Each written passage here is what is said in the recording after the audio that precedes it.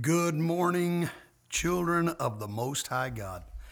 I am grateful to have the opportunity to be coming to you once again via podcast. I do hope that these brief messages are a source of strength and inspiration to each of you. Thank you to everyone that has taken the time to let me know that you are indeed enjoying the podcasts. It really does mean a lot to me to know that you are listening and that you are gleaning from the things that I'm trying to share with you. I also want to thank those of you who take the time to respond during our online services. Whether you text amen or you comment in the chat session or however you respond, maybe you just send a note after the fact. Expressing what the service meant to you. It is deeply, deeply appreciated. I am sincere when I tell you that these little gestures really help to bring peace to this pastor's heart because it directly tells me that you are engaged, you're involved, and you're remaining connected to the church. As the service got started Sunday morning, I got a text from Brother and Sister Goff. They sent me a picture of their family gathered together, ready to join in the service. And I'm going to tell you, that really blessed me. So if you think about it, why don't you do the same thing the next time that your family is together preparing for the service? Just take a quick, I started to say selfie, but I guess the word now is ussy.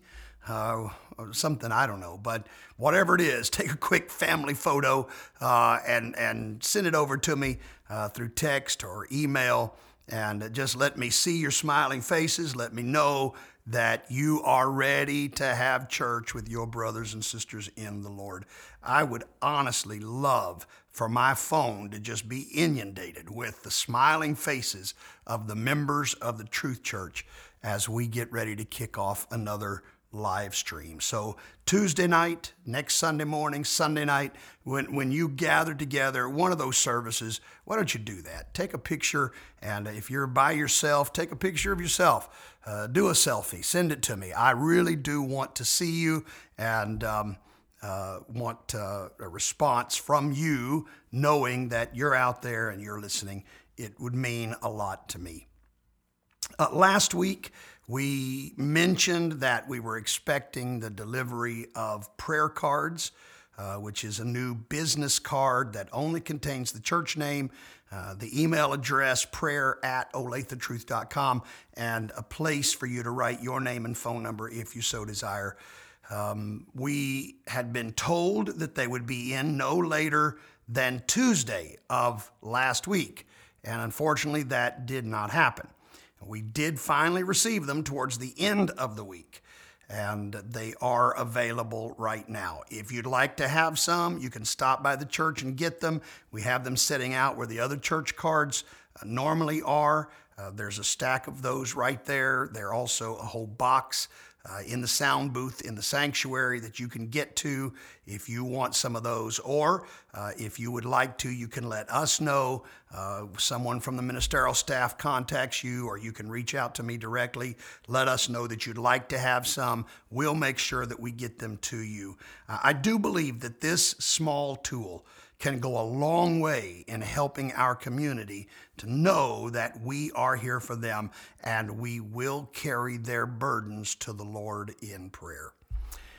Sunday morning, before I started preaching, I mentioned how all of you have been weighing heavy on my heart and mind.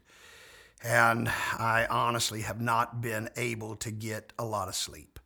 It just weighs so heavy on me because I care about you. I'm concerned about you. I just got word today of a neighboring Oneness church that has really been hit hard by this virus. 21 people, including the pastor and his wife, that are affected. These are people that I know, and they've been affected by this. I'm concerned about you, saints. I just want to hear from you. You are not being a burden to reach out to me. I really do want to hear from you, want to talk to you, want to know that everything is all right. But as I said, I didn't get a lot of sleep on Saturday night. I woke up very early in the morning, about 4 o'clock. I think it was 1 Saturday morning before I'd gone to bed. And so I'd slept maybe 3 hours on Saturday night. I preached hard. I gave it my very best Sunday morning. And then when I finished, I just was spent. I just felt like I had done all I could do and just couldn't go any further. And so when we left the church, went home, grabbed a quick bite to eat, and I thought, I'm going to try to lie down for a little while, try to get a little rest before the evening service. But even as I was starting to try to get ready for my nap, I was thinking about this podcast and thinking about reaching out to you, good saints, again. And I just started praying again and said, God, put something on my heart. Give me something that will help the people of God during this time. I was able to get a very brief nap, got a little bit of rest. And when I woke up, there was a phrase that was going through my mind, kind of an unusual phrase, but I do feel like it was from the Lord. And that phrase was simply this: denying the devil's desire. Denying the devil's desire. And as I thought about that phrase, I realized that was the title of a message that I had preached to the church a number of years ago. So as soon as I got back to my office on Sunday afternoon, I had to do a search for that message. And as I began to look through the notes, I recognized in that a very valuable principle which is well worth sharing and is especially relevant to the situation in which we find ourselves. So, with that said, let's turn our attention to the book of Luke, chapter 22 and verse number 31. Jesus is talking to Simon Peter. Luke chapter 22, verse 31. The Lord said, "Simon, Simon, behold, Satan hath desired to have you, that he may sift you as wheat." Now think about that. Jesus said to Simon Peter, the devil desires to destroy you. The devil has put a bullseye on your chest. The devil wants to pick you apart until there is nothing left of you but little pieces. Now, this is what Jesus is telling Peter. One commentator said this phrase that Satan wants to sift you as wheat. One commentator said that grain was agitated or shaken in a kind of a fan or a sieve. The grain remained in the fan, and the chaff and dust were thrown off. So Christ says that Satan desired to try Peter, to place trials and temptations before him, to agitate him, if you please, to see whether anything of faith would remain or whether all would not be found to be chaff, mere natural ardor, enthusiasm, false professions. The devil really was going to do everything he could to sort out just what Peter was really made of. Now, what a terrible place to be in, to know that the enemy has singled you out for destruction. I don't want to glorify the devil in any way, but I do want to tell you this, saints, that none of us is strong enough to defeat the devil by our own power, by our own logic, by our own human ability. And when the devil puts a target on you, get ready. It is going to get bad. But thankfully, God gave us insight into what it would take for Simon to protect himself. And by doing that, he shows us how to protect ourselves. Let's look at it. We're still in Luke 22. Now, the very next verse, verse 32, Jesus said this, "But I have prayed for thee, that thy faith fail not. And when thou art converted, strengthen thy brethren." So the key was to make sure his faith did not fail. Faith, as it's used here, means confidence or trust in God. He's not talking about being able to believe for a miracle. He's talking about just having a confidence and a trust in God's ability to take care of us. And so what Jesus was saying was, Simon, if you're going to make it through this trial, if you're going to make it through this test, you've got to make sure your faith does not fail. When the devil starts to sift you, you'd better have confidence in God. Now look, the scripture makes it very clear that it's this confidence that's going to keep us during a time of spiritual attack. Ephesians 6, verse 16, Paul said, above all, taking the shield of faith. And again, it's that same word, that confidence, that trust in God. Take the shield of faith wherewith you shall be able to quench all the fiery darts of the wicked. And how is it that we're supposed to resist him? By taking the shield of faith. Don't let the devil convince you that God is out to get you or to hurt you in some way. Everybody has problems. Everybody is going through something right now. Don't feel like God has forgotten you or abandoned you. Hold on to your faith. Believe and know and trust that God will bring you through this. Now, that's all fine and good. And it's easy to say, just hold on to your faith. But the problem is that while we know we should hold on to our faith, it's sometimes easier said than done. In the book of Hebrews chapter 3, there's a lengthy passage. I won't take time to read it all. You might want to when the podcast is over. Read Hebrews chapter 3. But the apostle starts talking about the children of Israel and how they wavered in their faith.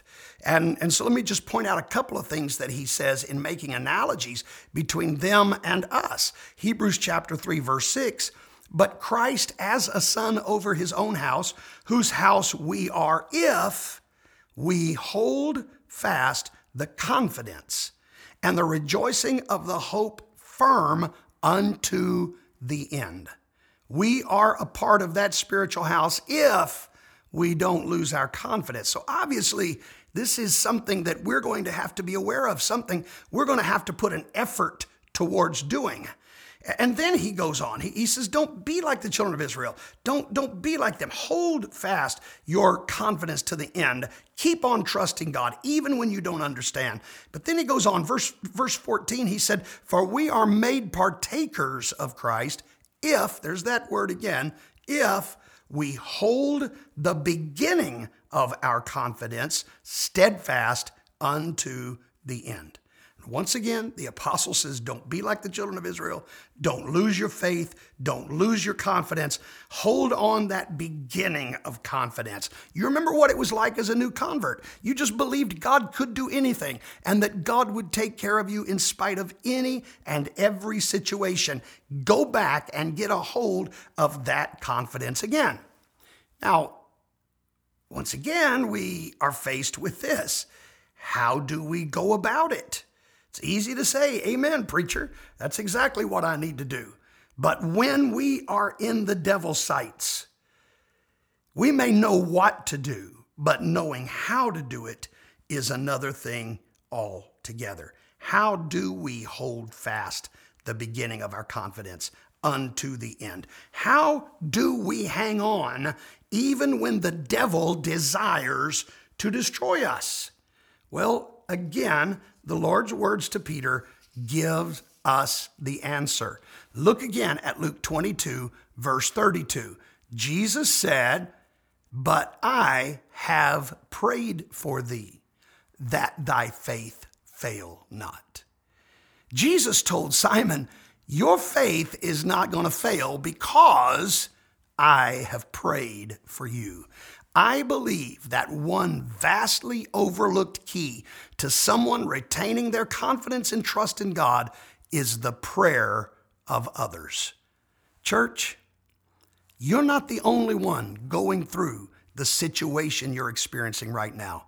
Everybody is facing this same dilemma. We're all in this together. And you know what we need to do? We need to make up our minds. We are going to pray for one another.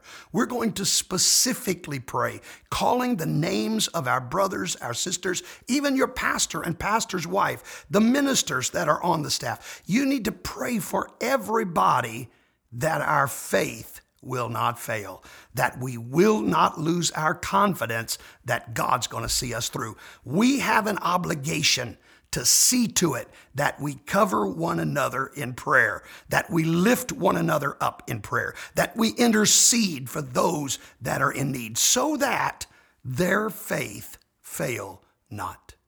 You see, doing that is how we fulfill the law of Christ. Galatians chapter 6, verses 1 and 2. Brethren, if a man be overtaken in a fault, ye which are spiritual, restore such an one in the spirit of meekness, considering thyself, lest thou also be tempted. Bear ye one another's burdens, and so fulfill the law of Christ.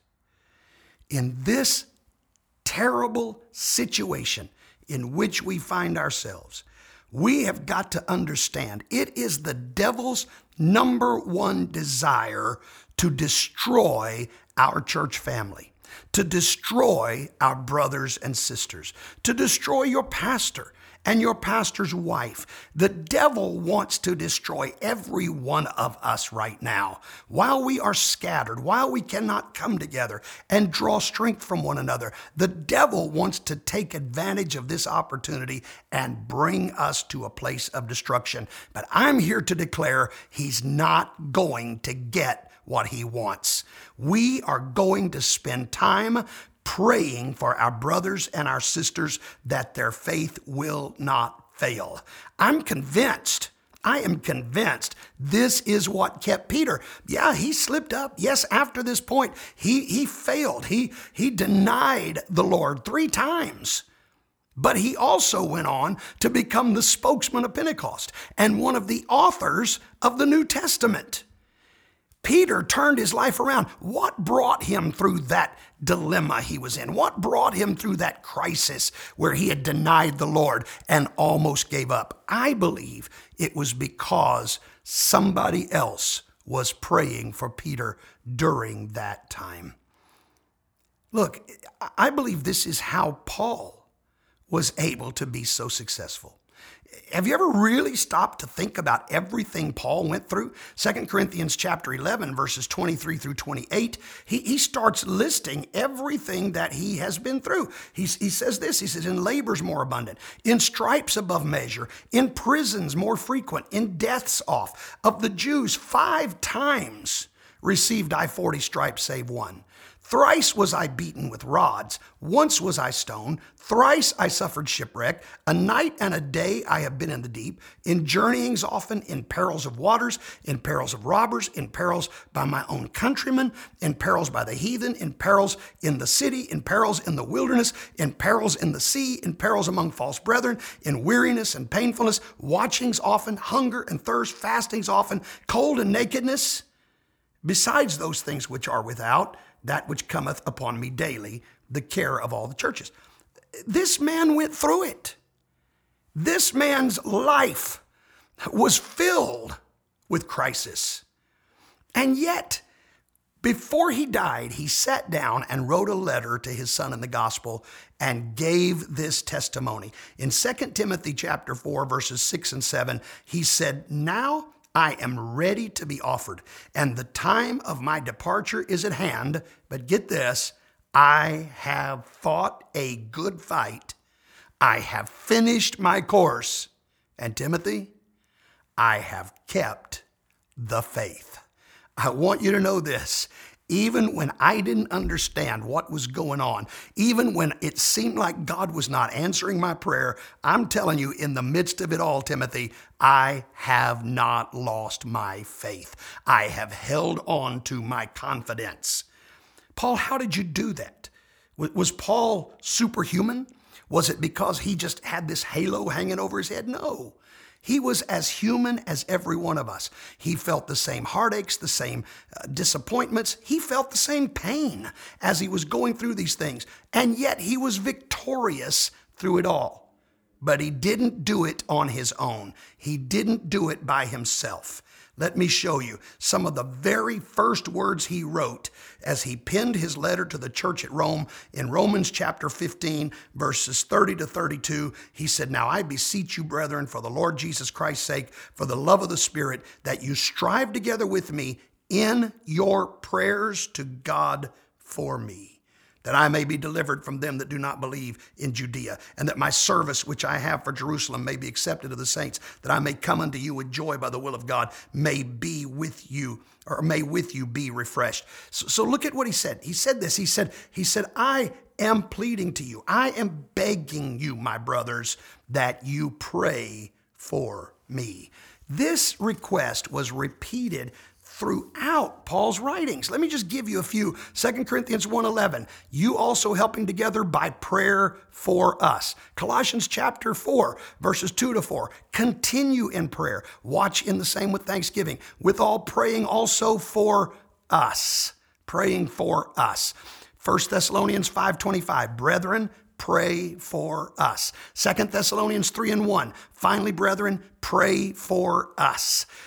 Philemon 1:22, "But withal prepare me also a lodging, for I trust that through your prayers I shall be given unto you." And then Hebrews, I believe Paul was the author of Hebrews 13 and 18, he said, "Pray for us." How was Paul able to keep the faith?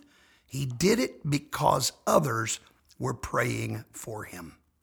Now, although some of you feel like you are directly in the devil's sights, and he is doing his best to sift you as wheat, I want to assure you, he doesn't have to succeed.